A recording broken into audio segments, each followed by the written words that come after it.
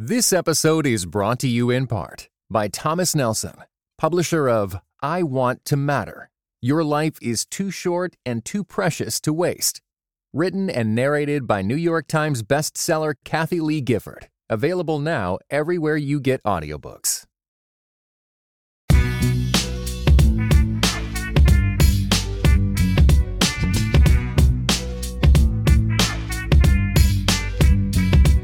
Hey folks, welcome to another episode of Footnotes, bringing you news and views to help you become a more informed neighbor, advocate, and believer. I'm your host, Dr. Jamar Tisby, and today we are talking about Jordan Neely, a 30-year-old young black man who was killed on a subway in New York City, put in a chokehold by a Marine vet who was restraining him, and apparently Jordan suffered from mental illness. He was perhaps having an episode.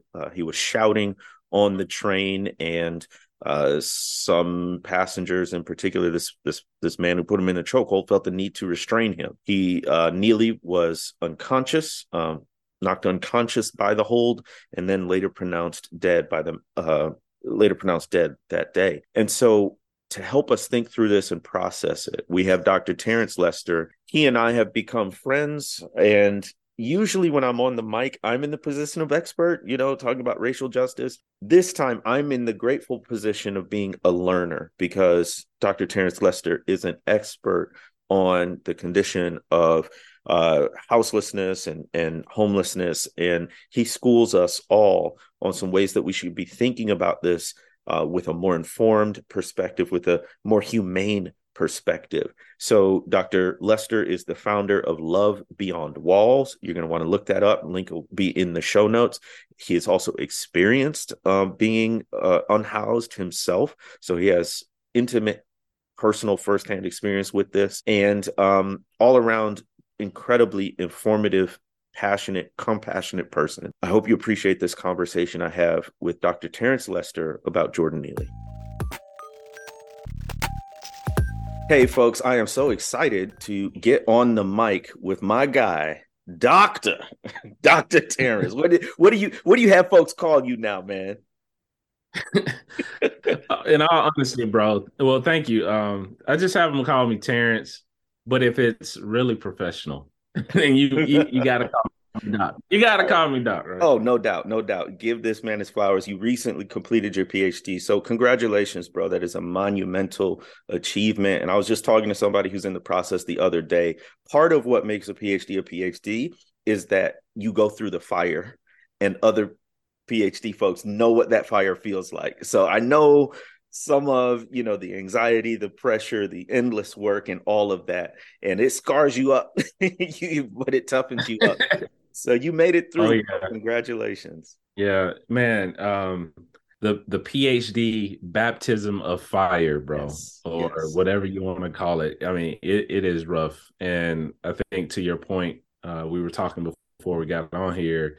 You said your family takes the journey with you. If you have a traditional family or blended family or whatever you consider those who are joining you within in the process, and everybody feels that pressure. Yes. Because there are times you are researching and writing and reading, and you're actually missing out on precious moments or opportunities to watch a movie or tell a joke or go outside. And so, it is. For me, I know for me, man, it was a family sacrifice. So I thank God for my family, my wife, and my kids. Yeah. Man, well, again, congratulations. And we're going to call you Dr. T on this show for sure. Okay. Yeah. Is this the first time we've been on mic? You might have been on Past the Mic before, Yeah. right? Yeah. I've been on Past the Mic before, but this is the first time, like, I guess me and you doing a podcast. Yeah, because I think only Tyler did that show solo and I missed out. So finally, and hopefully, honestly, from my perspective, the first of many, and I'm sure once folks hear more from you, they're going to feel the same. Unfortunately, what brings us together today is a tragic event. We're talking today about the death of a young black man named Jordan Neely. Just by way of context and introduction, I'll read from an article here that on May 1st, 2023, Jordan Neely was on a subway train and he was yelling at passengers that he was hungry and thirsty and tired of having nothing. Then Neely was put in, another passenger who's also a Marine veteran, put him in a chokehold. And apparently there were one or two other passengers who were also restraining him. But Neely, who was 30 years old, was unconscious by the time law enforcement got there. And then later that day was pronounced dead. And the manner of death was ruled a homicide by the chief medical examiner, which does not indicate intent or culpability. That's for the courts to decide. But the point is, he was killed through that chokehold because they said it was compression of the neck and asphyxiation. So the conversation regarding this horrific event was, this guy was homeless and he suffered from mental illness, and whatever he was doing shouldn't have been a death sentence. But so often that's the case. So we've got layers of race and class and policy and all of that stuff here. So before we dive in and talk a little bit about Jordan Neely and then more about what led us here, tell us about your work, because that's extremely relevant and salient to this conversation. Yeah, man, I have chills and I feel it in my body as we talk about Jordan. And I want to say that all of us, in some respects, have a little of Jordan in us. Yeah, I've been doing homelessness advocacy work, homelessness engagement work for the last decade through an organization my wife and I founded called Love Beyond Walls. It's based in Atlanta, Georgia. We've done anything from housing folks to helping people reunite with their family members, to the recovery of identification cards, right? That's a long process if you don't have access to identification. Helping people to get access to basic necessities such as soap and water and sanitation, access to be able to wash their clothes, or access to grooming and support services. We've worked with mental health clinicians, as well as physicians who've come in and done checks on health and eye examinations. We've partnered with people to even do foot care in many regards. And so, over a number of years, we have the thing that I've like to say, all of those things have been vehicles for us to build relationships with people. Because one of the things that I've seen and I've observed over the last decade of doing this work is one of the greatest challenges of the unhoused community is not only the lack of access to resources, but social isolation. Yes. I mean, think about this. During COVID, we started using this buzzword, social distancing, which when I first heard that word or term, I started to cringe, because here it was, I was proximate to a community who had been experiencing social distancing for decades. And so that's how I found myself in this work. I've been doing this work almost a decade, and it's some of the most important work I would say that I've ever been a part of. And you've got some personal experience in this situation. Yeah. Is that something you care to share? Yeah. I experienced homelessness myself at age 16. I ran away from home due to the social context that I was in. I felt more comfortable removing myself. And you have to just kind of pause and think about a teenager who is in high school who thinks the best option it is to flee, right? And so I remember a story that I tell often when I'm talking to, agencies or young kids. I was standing at a gas station, literally begging for change. And I wanted change because I needed to use the payphone. I wanted to use the payphone because I was going to reach out to one of my friends. His name was Eric, and I knew that his father, Mr. Moore, was a good guy. You know, he ate meals with his family. He was a pastor at a church. I know that he served those who were unhoused. And this guy walks out of the store. He looks at me and he asked me, what on earth are you doing out here so late? And he throws me 2 quarters, right? Whoa. One hit the ground and I catch the other. And I just remember walking over to the payphone asking my friend Eric, I called him, if his family would allow me to come over because I was going to sleep in the park that night and I didn't have anything to eat.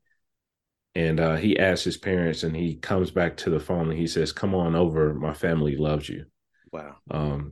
And so, long story short, I know what it feels like to go to school and fall asleep and teachers not or educators not know why you're falling asleep. I know what it means to have people look at you in disdain. And so I bring not only my experience, but also my scholarship to this conversation. Ooh, just that story hits like a gut punch. And I really appreciate you sharing so authentically and candidly with us. I notice you use the term unhoused, and I will confess my really inexcusable ignorance on all of this. Can you help us with terms? How should we be talking about populations in these situations? Yeah, I remember. I remember so many stories of conversations where I would be with someone who is unhoused or without an address, and I got a chance to really see their humanity and the brevity of the circumstance. Hmm. And it dawned on me that homelessness itself is an experience, not necessarily a person. And so, what I've tried to do is reframe my language, not to place a label on someone to define them by the worst parts of their life, but to talk about it in a way that gives some clarity to this is an actual human. So I'm elevating and centering their dignity and their humanity over the experience that they're going through. And one of the things that I've seen that becomes really problematic in the U.S. as it relates to this subject is that we treat people who are unhoused as problems instead of people going through problems. Mm. And that slight distinction um, orients our heart's posture to have more empathy and compassion towards this community. And so, whenever I'm talking to anybody about this subject, I try to use, ML King's ideology of having a world house. If the world is our address, that means that everybody that we're encountering, address or not, is our neighbor. Mm. That broadens it out, doesn't it? We are our brother and sister's keeper. And I appreciate that subtle language change, but massive meaning change, where you said we consider unhoused people as problems instead of people going through problems. And I think you're Yeah. absolutely right. That's a significant mental and spiritual shift. And sort of along those lines, as a historian, we talk about enslaved people, not slaves, right? Because if we call them slaves, then we've sort of reduced them to the status of unfree bondage when they're so much more than that. When we call them Yes. enslaved, they're experiencing a condition of being in bondage, but they're people beyond bondage. They're people beyond that state of unfree labor. And Mm. similarly with people who are in prison, they used to be called convicts, right? Or some other name. Now we refer to incarcerated people. Why? Because incarceration is a state that they're experiencing. It's not the sum total of who they are. So I appreciate the distinctions that you're laying out here. Um, And this conversation is brought on by this specific event that just transpired with the killing of Jordan Neely. When you first heard the news or read the headlines, what was your initial reaction? What were some of your initial thoughts? Yeah, man, when I first of all, you know how social media is like, I definitely believe that there is a facet of social media that becomes really, really important as far as like spreading awareness. But then, social media can traumatize you Mm, because you can open your phone and literally encounter, seven different, social injustice stories, and yes. you take on the weight of all of that at once. And I woke up 6 a.m. the other morning, and I woke up to several text messages, bro, have you seen this? Mm, Um, I read, I can't believe this young black man who was unhoused was murdered on the subway. And finally, what is it that we could do to protect our neighbors? And then I opened up my phone, and there it is, Jordan Neely. And the first image I saw was three white gentlemen standing around his lifeless body on the subway, or if it wasn't lifeless, near death body on the subway. And I teared up, bro. I teared up so much because I work with the Jordans, mm, right? I've been proximate to the Jordans. I've had conversations with the Jordans. Um, And then immediately the first thing I did, which is contrary to what most folks do to kind of justify this type of violence towards a vulnerable population or someone who is marginalized. I tried to find aspects of his story that I knew the general public wasn't going to hear initially. And, I read an article that talked about how he was 14 years old and he saw his mother killed, right. and then at 14 he was made to testify, right? And then immediately after that he goes into foster care, Mm, and that's something to be said right there about um, the type of trauma that this young man encountered. And I was just like, I just wept, bro. And you know I lamented. I thought about a lament that I wrote during COVID when they were telling people to shelter in place, and you saw images surfacing online in the city of Las Vegas where they were placing people who were unhoused in parking spaces.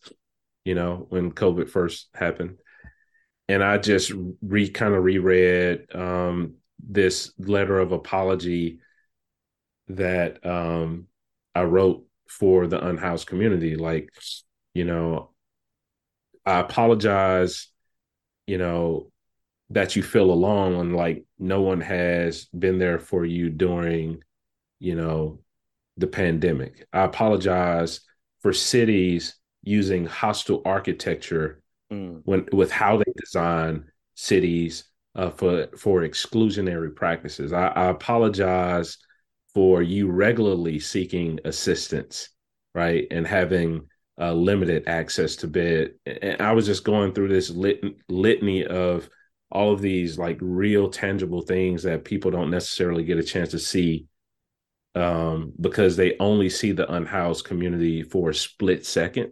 yeah. And then even when they see them for a split second, they're turning their heads or pushing against uh, um, uh, this community based upon the social stigma that has fashioned them. So I was thinking about all of that. So as the sort of story developed and got fleshed out, it came out that Neely was a Michael Jackson tribute dancer. and he would Mm-hmm. dress up like MJ, hat, hair, all of it. And I saw Mm. some of the videos. He was very good at it. Performed in the Yeah. subway, Times Square. And I think immediately most people's reaction upon finding that out was sympathy, right? Was like, oh, this is a tragic loss. But what struck me was we see the humanity of houseless people after the fact and not Yeah. before or during, right? Like it's only after he's dead that Mm. we see he was a multifaceted, vibrant, dynamic individual who, in spite of the problems he was going through, had, all the potential in the world and a remarkable life ahead of him. How is it that we only really see the humanity of houseless people who are people? They're people, but we Yeah. really, it's so easy to sort of shut off that part of us. And like you said, when we see them, to look away, to avoid. They are the literal definition of marginalized people that we push to the side. What is it in particular, I would say, about um, the condition of not having a house to live in or an address that makes us sort of really sort of shut down in terms of treating other people like our neighbors and fellow human beings? Yeah. Man, that's a loaded question. I feel like I should write a write a paper. I'm ready for it, Doc. Absolutely. No, but so one of the things I want people to know is that homelessness itself has a history in this country. Just like racism has a history in this country. And I think because people don't understand the history, they don't understand the evolution of how they've adopted lenses, right? Um, in how to view those who are unhoused, right? Uh, traditionally, there are 5 periods of homelessness in the US. So you got the vagrant period, which lasted from the 1870s to the 1910s, the poorhouse period, which is right around the Great Depression, which is the first mass homelessness era, right? Um, that's 1910s to the 1930s. Then you have the Skid Row period, the deinstitutionalization period, which this is essential for this conversation on Jordan Neely, because in the 1960s, there was this movement to kind of deinstitutionalize people who had mental health challenges and other disabilities. And so you had tons and tons of places that were offering mental health support shut down. You had hospitals to shut down.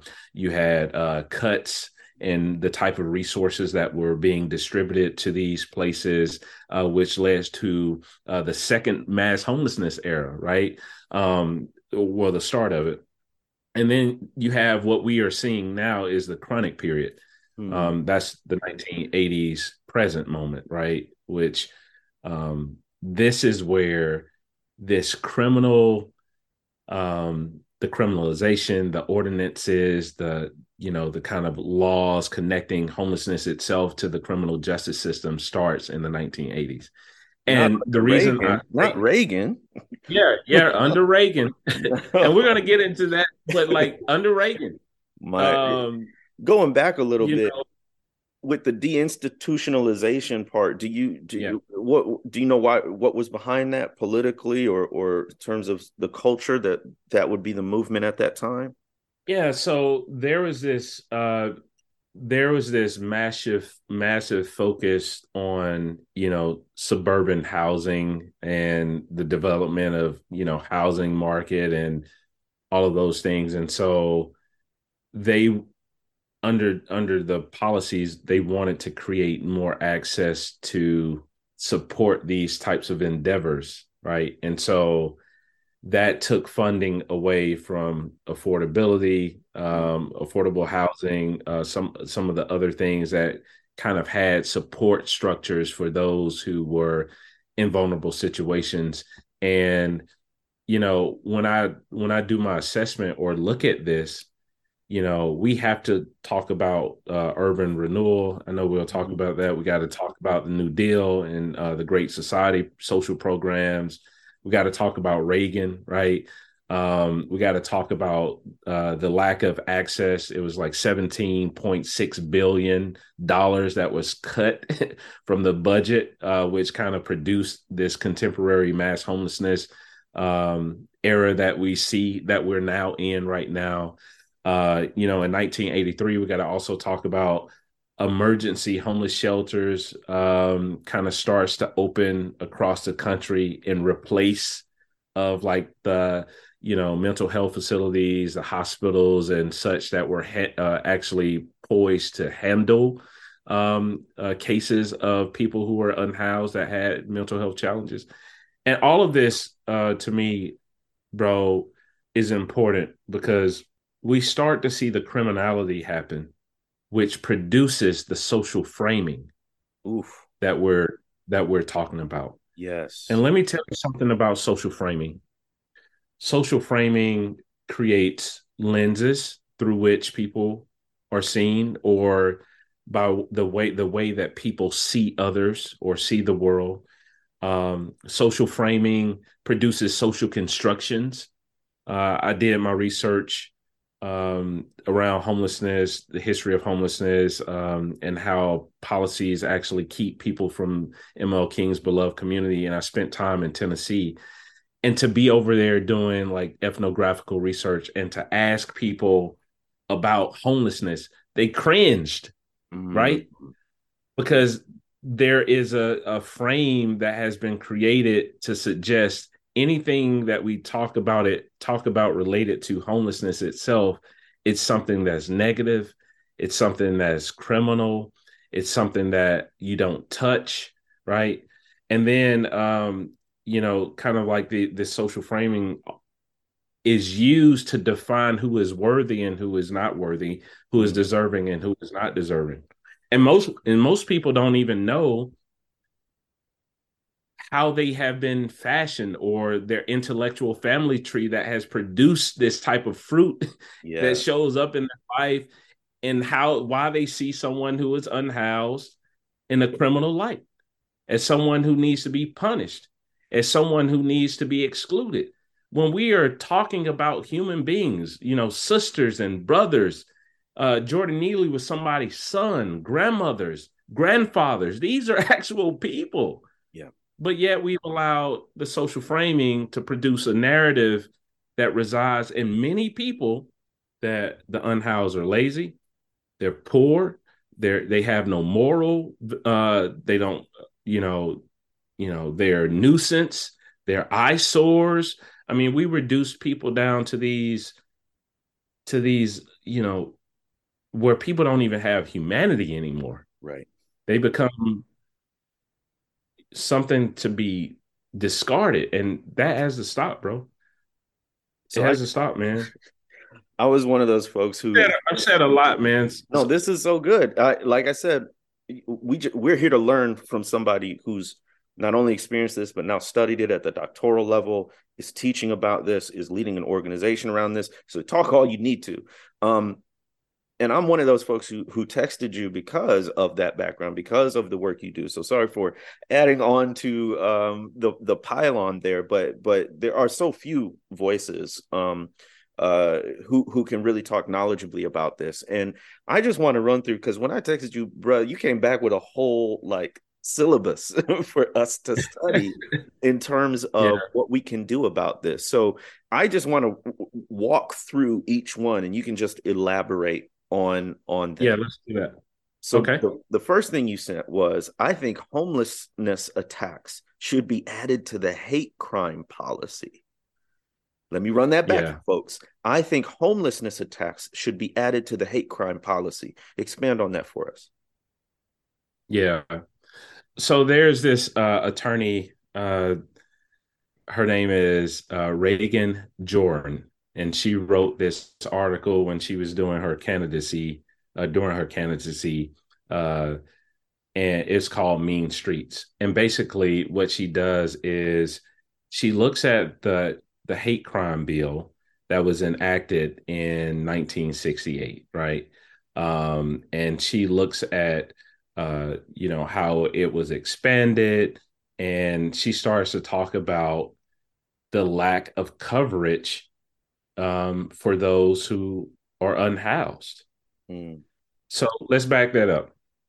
1968 civil rights statute made you know it possible for this hate crime bill to be passed, which included race, color, religion, national origin, which could be a punishable defense. In 1990, Congress actually enacted the Hate Crime Statistics Act, and it was due in part to the advocacy efforts on the part of civil rights movements and the crime victims movement. And this act actually was the first time that hate crime was actually coined as a term or a phrase, right? And it's still around race, religion, sexual. Oh, they added sexual orientation and ethnicity. 4 years later, right, this act added guidelines to include, and I'll read this: vulnerable victims. Okay. Vulnerable victims, right? And yet, what this attorney is arguing is that vulnerable victims, homelessness itself falls underneath this. Yes.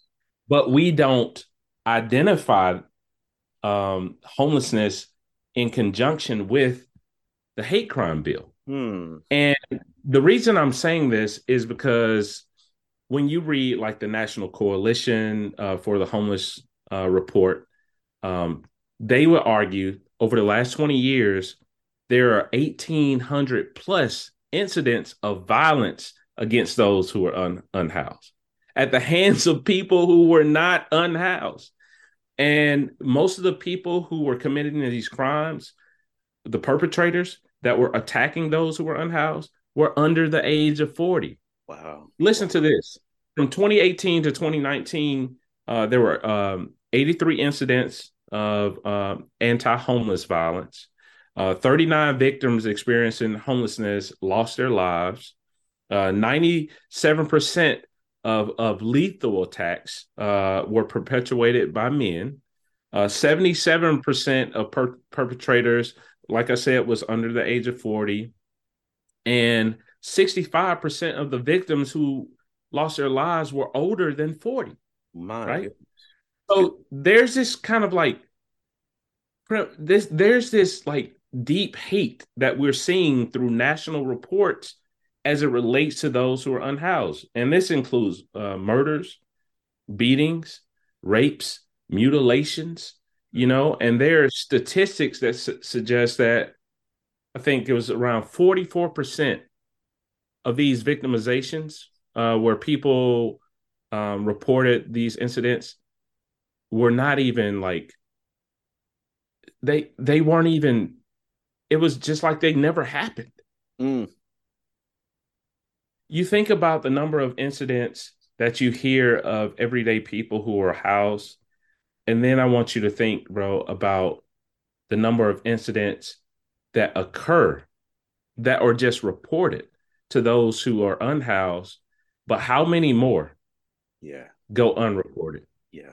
And so when I say that we need to add this to the hate crime bill, and when you look at the hate crime bill, obviously it's, kind of federal, but it's also included by state laws. Right now, you can go to the departmentofjustice.org and you can actually look at this and see the origin of how hate crime started, the policy, and how many states actually adhere to, hate crimes, right? And right now, as defined by the Department of Justice, they have a long list. It's race, color, national origin, religion, sexual orientation, gender, sex, gender identity, disability. It doesn't have homelessness on there. That is such an important point, because basically what these hate crime designations are about is people being targeted for violence or abuse because of a status or identity that they hold. And so what you're saying is the houseless population is being targeted for the status or the state of not having a home or not having an address, right? And Yeah. the same way that one can be targeted for being Jewish, for being black, for being transgender, whatever it might be, a Yes. houseless person can be targeted Because they're a because group. they're houseless. Yeah. Yeah. And it's a group. It's a It's not group. just Yes. like Good. a Yeah. singular person. Right. That's the distinction that Jordan is arguing. She's like, because this is a group and it's a phenomenon, right? We have to normalize through legislation the protection of our unhoused neighbors. Why? Why? Because she says that will normalize the priority of their humanity. Mm, that's good. It'll, I never it'll thought about that. prioritize yeah, Yeah. of their humanity. My goodness. Well, that's just the beginning. The second thing you said was, I think there needs to be a push for more mental health resources for this population that was cut under Reagan, which is a very salient point, because it was evident that Jordan Neely had some mental health issues, and Yeah. that he probably wasn't getting the care that he needed given his financial status and whatnot. So talk about more mental health resources for this population. Yeah. I wrote I think a tweet not too long ago, and I was kind of lamenting out loud at my frustration of the lack of access to mental health support for those who are impoverished. Mm. Joe Blue, in his book The Visible Poor, says, when do we ever separate homelessness itself from the word poverty? Huh. Because in essence, people who are unhoused are poor. So when I talk about poverty, I'm also including this population of people, because homelessness is a symptom of a much deeper issue in our country, which is poverty, which is why King was talking about this being one of the triple evils. Mm-hmm. But I say that to say, because I know how hard it is to access a therapist or a clinician. Mm-hmm. I know how much it costs to upkeep that type of self care, right? To make sure I'm accessing those resources. So when people come to our center and they're asking for resources like, where can I go to get mental health support? And we look up a sliding scale, even if it's reduced down to $60 a week over, 10 sessions, that is $600 that many people don't necessarily have. And it's not, the willingness issue that I've seen. It's more of the lack of type of support that is accessible, where people don't have to pay and they can get themselves in a position where they are well and they are cared for, or given the proper supports they need to, you know, journey through, their challenges. The other thing too is I've seen, you know, a shortage, specifically with where I am, and there are pockets around the country too, with just not enough helping professionals in the field Mm-hmm. to be able to care for a population of people who have housing, but then you have this population of people who don't have an address. Most times when I reach out to a mental health counseling center, they say we don't have the staff and we don't have the bandwidth or the resources to be able to offer those types of services. And I think that is problematic, because most times we are when I hear people in their rhetoric, there are three narratives around the subject of homelessness, as Teresa Gowan defines it. She says it's sin talk, sick talk, and system talk, Hmm. right? Um, Sin talk derives from the reformer Martin Luther. He had a hatred towards the poor and unhoused. He wrote that poverty itself was somehow connected to sin. Sick talk is always this narrative around being unstable or mentally well or addicted to substance. And then system talk, which we talk less about, is structurally how have we concentrated poverty and why are Black and brown communities at much higher rates experiencing this than any other group of people. And I say all that to say, bro, when people start to talk about the unhoused community, oh, they have a mental health issue, or they try to use that as, some type of tool to either, own their disdain towards the community or suggest that that's why they should be experiencing what they're experiencing. We talk about mental health in a way sometimes as it relates to this population as almost like a thing or a tool that we use to beat folks up with. Really, you ever heard, oh, they're just unhoused because they're addicted to a substance or they got something going on with their mind. You know what I mean? Like talking down about a population of people that we don't even know the backstory. Right. We don't know that Jordan Peele lost his mom at 14. We don't know. Do Neely, you know what it feels like to testify at 14? Do you know what it's like to go through foster care and then zero out and have to end up on the streets without the type of resources or monetary resources to actually go and seek out the mental health support if you don't have those subsidies that are being offered by the government? Like, bro, it just creates creates so much harm. We make it so hard to be healthy in this country. And a lot of the hardship to become healthy is financial. And what's so ironic is that, like, you're right, a lot of times we'll use the excuse of mental illness or even substance abuse as an excuse not to support, not to have empathy, not to take action, right? And what's so ironic is that we can be the people who are going to a therapist, who are getting treatment, right? And then we can be those people. Right. And we're going to turn around and be accusatory towards someone who just doesn't have the resources or the knowledge to access those same kind of supports that we know we ourselves need.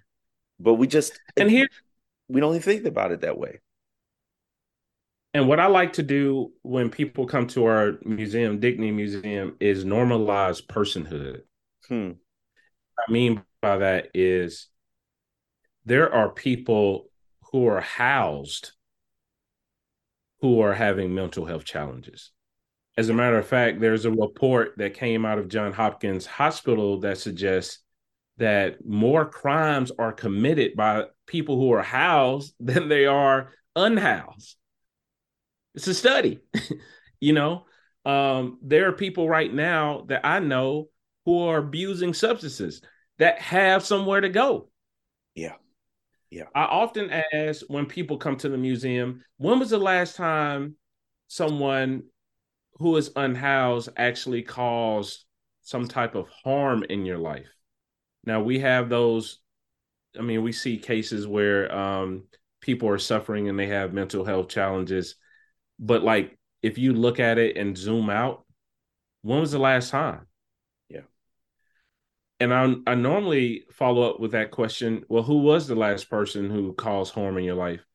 And they always point to someone who has housing. Mm-hmm. Maybe even abundant resources. Maybe people in power, leaders and elected empowered pastors. Yes. Yeah. Wow. So that's always like trying to get people to stop using the experience that a person is going through, the problem that someone is actually going through, as justification of why you shouldn't have empathy. As Yeah. justification is why you shouldn't see someone's humanity. As justification as why you shouldn't include a person who doesn't have an address in the Rolodex of who you consider neighbor, right? Wow. Ooh. Yeah. Again, gut punches, bro. You just like hitting at the heart of a deficiency that we have as neighbors to one another. And in that message response back to me, you listed several other things, but I want to touch on this point in particular because I think it requires something of us. It requires action on our part. You said, I think we need to be proximate to this community, give Mm. to this community, serve this community, and fight for this community to be part of the beloved community. So, can you talk about the necessity of proximity? I often call it priestly proximity in terms of, being among the people, right? And having that shape your actions and your outlook. How do we, in a meaningful way, first of all, what's the importance of it? And then secondly, in terms of action, how do we, as people with resources and folks who don't ever have to have a meaningful contact with the houseless population, how do we have proximity in a way that is helpful and not inadvertently hurtful? Yeah, that's a great question. Personally, I think proximity changes everything. You have cognitive proximity, right? Where you study and you understand versus reading like small headlines or 140 characters. Like you get a full understanding of, what is it like? Why is there an epidemic? You start to ask questions like, what happens to foster youth after they zero out of the foster care system? Or why isn't there, more support as in terms of mental health resources? There's cognitive proximity where you kind of orient yourself into this understanding versus allowing, embedded social framing or embedded narratives to kind of drive your fear or disdain about a group.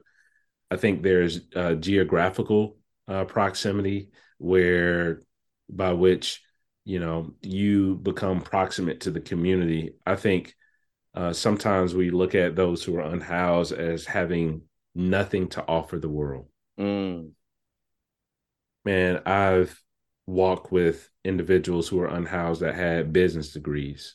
mm, Um, I've walked with, unhoused individuals who could no longer afford rent during inflation. I mean, even approximate a prime example of that right now is we had a family who was living in two cars and their rent went from 1,700 to 3,400 oof. almost overnight during the pandemic when landlords were trying to recoup funds that were lost because people weren't paying, right?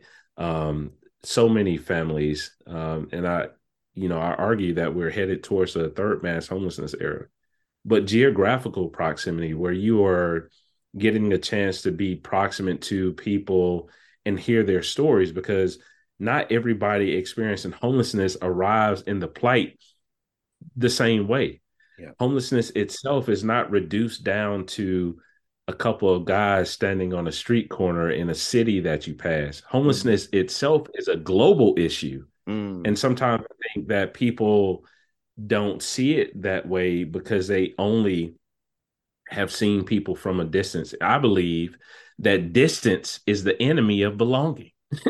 mm. Distance is the enemy of belonging. And when we talk about geographical proximity, man, like when go volunteer at an organization, you know, and don't treat it like a charitable pat yourself on the back activity. Like create the type of margin in your life where you are getting a rhythm in your life where you can be proximate to Yes. um, a population of people who are so desperately in need of people to stand with them, to walk with them.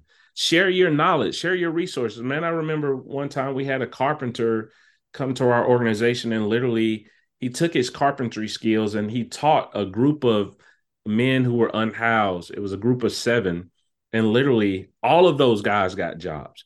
Why? Because he made margin. You know what I mean? Yeah. Like I can tell you stories of Georgia Tech professors who've come down to our organization who taught calligraphy, and we were able to launch a program called Dignity Art, where men and women were able to create art pieces, and we would do these art shows, right, where people could be paid for their artwork. And so they're learning teamwork, they're learning community, they're having this ecosystem of support. So like when I say geographical proximity, I'm saying changing up the rhythm of your life in a way where you're not only doing the same things over and over. I was on this podcast one time, bro, and this was a podcast. We were talking about racial justice stuff, and the guy was like, I do a podcast, and but I don't know how to build relationships. I say, well, tell me about your day. And he says, well, I go to this coffee shop, white on. I go here, white on. I go there, white on. I say, that's the problem. It is. It's not You rocket haven't science. you haven't made adjustments that disrupt your normal rhythm in a way where you can place yourself in close proximity geographically to the population of people that you have a heart for, right? That you want to build authentic relationships with. And I would use that the same thing when it comes to those who are unhoused. Thirdly, man, I think it's giving people space to use their voice. Hmm. In research, I was really toying with ML King's beloved community, where he is addressing our interdependence upon one another, our interrelatedness, and our interconnectedness. And he is writing or using this concept around the Montgomery bus boycott, right? And how Black folk had to sit at the back of the bus, and Black folk had to enter into the back of the restaurant, and Black folks had to wait in another waiting room even when they were waiting to travel somewhere. And it was like, that was a different time or a place where racialized hostile architecture was there. And now we're seeing the evolution of that with class hostile architecture in terms of how we are designing cities, and we are, places boulders on the bridges, spikes. And I wrestled with King because I'm like, King, what are you saying? He's saying that there is a home that is intangible. Mm.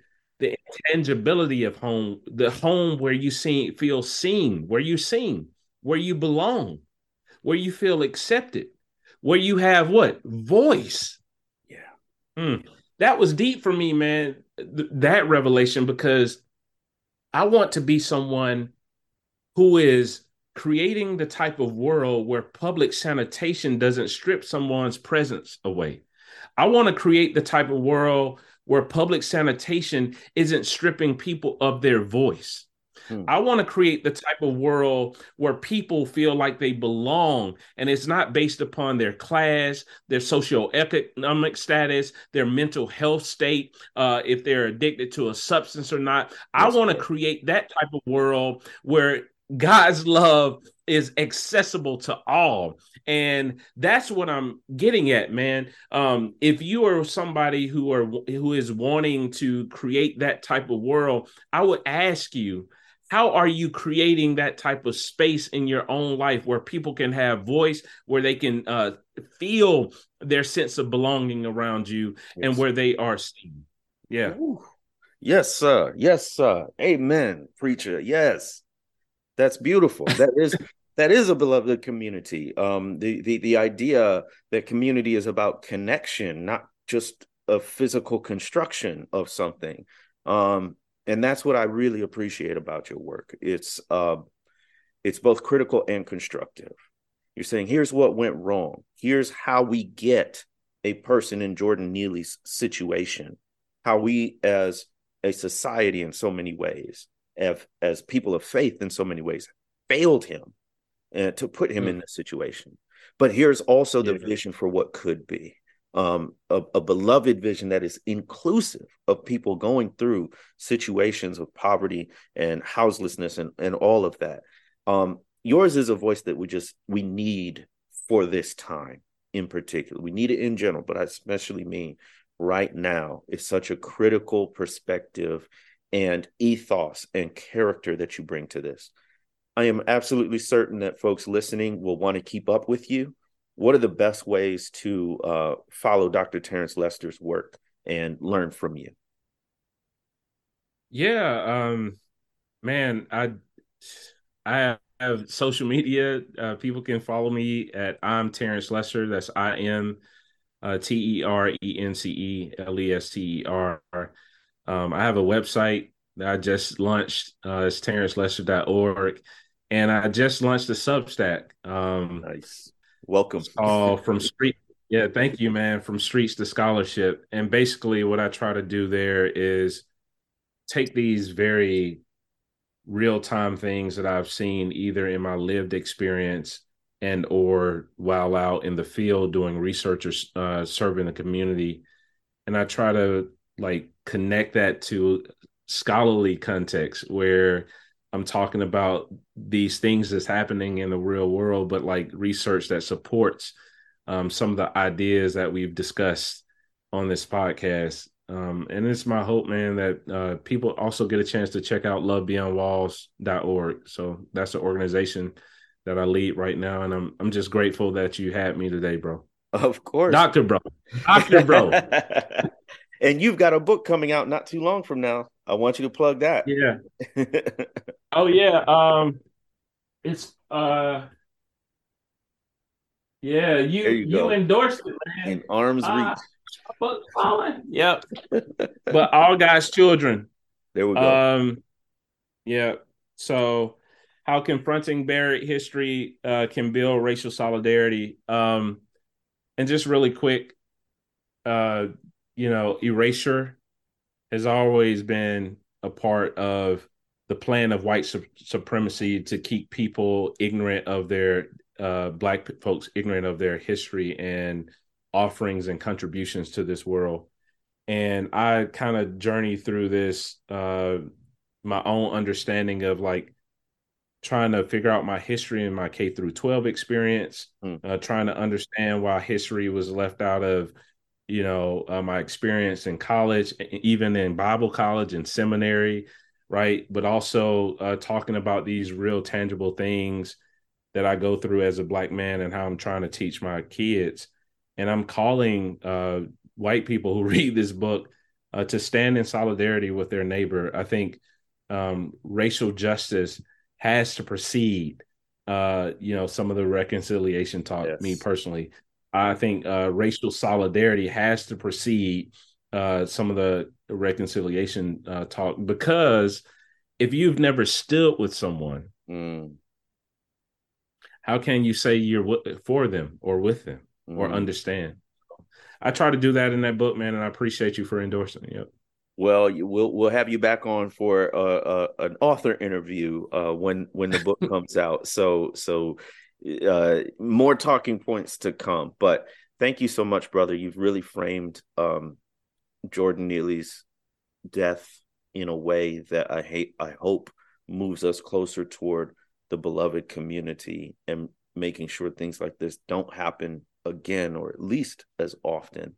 You've helped us think about homelessness and houselessness more intentionally so that we don't passively adopt really dehumanizing ideas. And I really appreciate you joining us for Footnotes. We'll see you next time.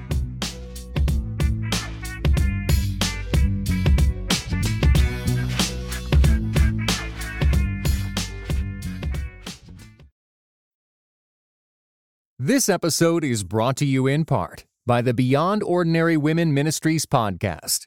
Do you want to grow in your influence? Bow's episodes feature tips for leaders of any kind, from mentoring one woman to leading a ministry. Browse Bow's podcast at beyondordinarywomen.org.